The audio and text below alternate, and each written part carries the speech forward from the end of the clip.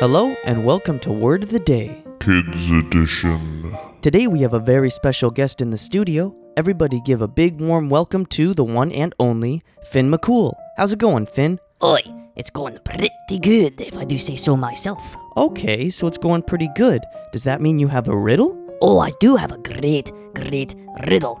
Would you like to hear it? Oh, sure. Let me hear it. Okay, so today's riddle is, what has 13 hearts but no organs? Oh my goodness, that's a kind of weird one. What has 13 hearts but no organs? Oh man, that's really weird. I think I'll have to think about that for a little bit. And while I do you have a word for me, Mr. Finn McCool? Oh, I do indeed.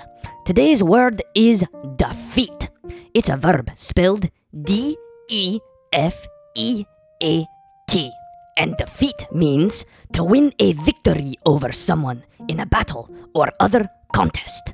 To use it in a sentence, I would say, the other day, I defeated my homework when I finished it and got every single question right.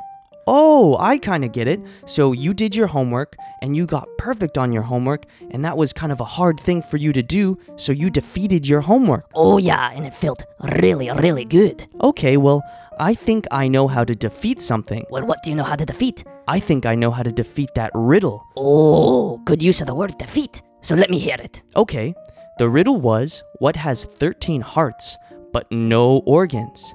And I think the answer is a deck of cards. Oh, you got it right and you defeated the riddle. Good for you, buddy. Oh, thanks for your help today, Finn McCool. Will I see you tomorrow with a new riddle? Maybe you will, maybe you won't. So try to use the kids' word of the day, defeat, spelled D-E-F-E-A-T, in front of your parents or your teachers, and I'll see you again tomorrow with a new word.